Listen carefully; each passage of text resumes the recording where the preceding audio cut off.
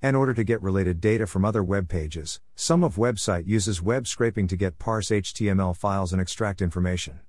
Learn how to use Beautiful Soup library to parse web page. Learn on HTML structure. In order for us to read out the content of a web page, we will need to understand some basic of HTML tag. Anatomy of an HTML tag.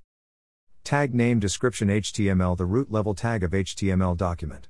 It encapsulates all other HTML tags. Head, the head section of an HTML document that contains metadata about the page. Title, the title of the web page, to be displayed on the tab of the browser. Body, the body of an HTML document, with all displayed content. H1 greater than a level 1 heading, for example, the title of a news article. Less than P greater than a paragraph of displayed content. Div greater than a container, uses for page elements that divide the HTML document into sections. A greater than a hyperlink, to link one page to another.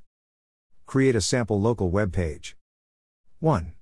We will create a sample HTML for our demo on our article. 2. Create a CSS style for the red text and left margin to use on the hyperlink.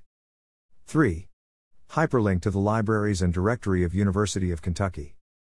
Yuki example HTML display. Extract information from Beautiful Soup. Local_parse code.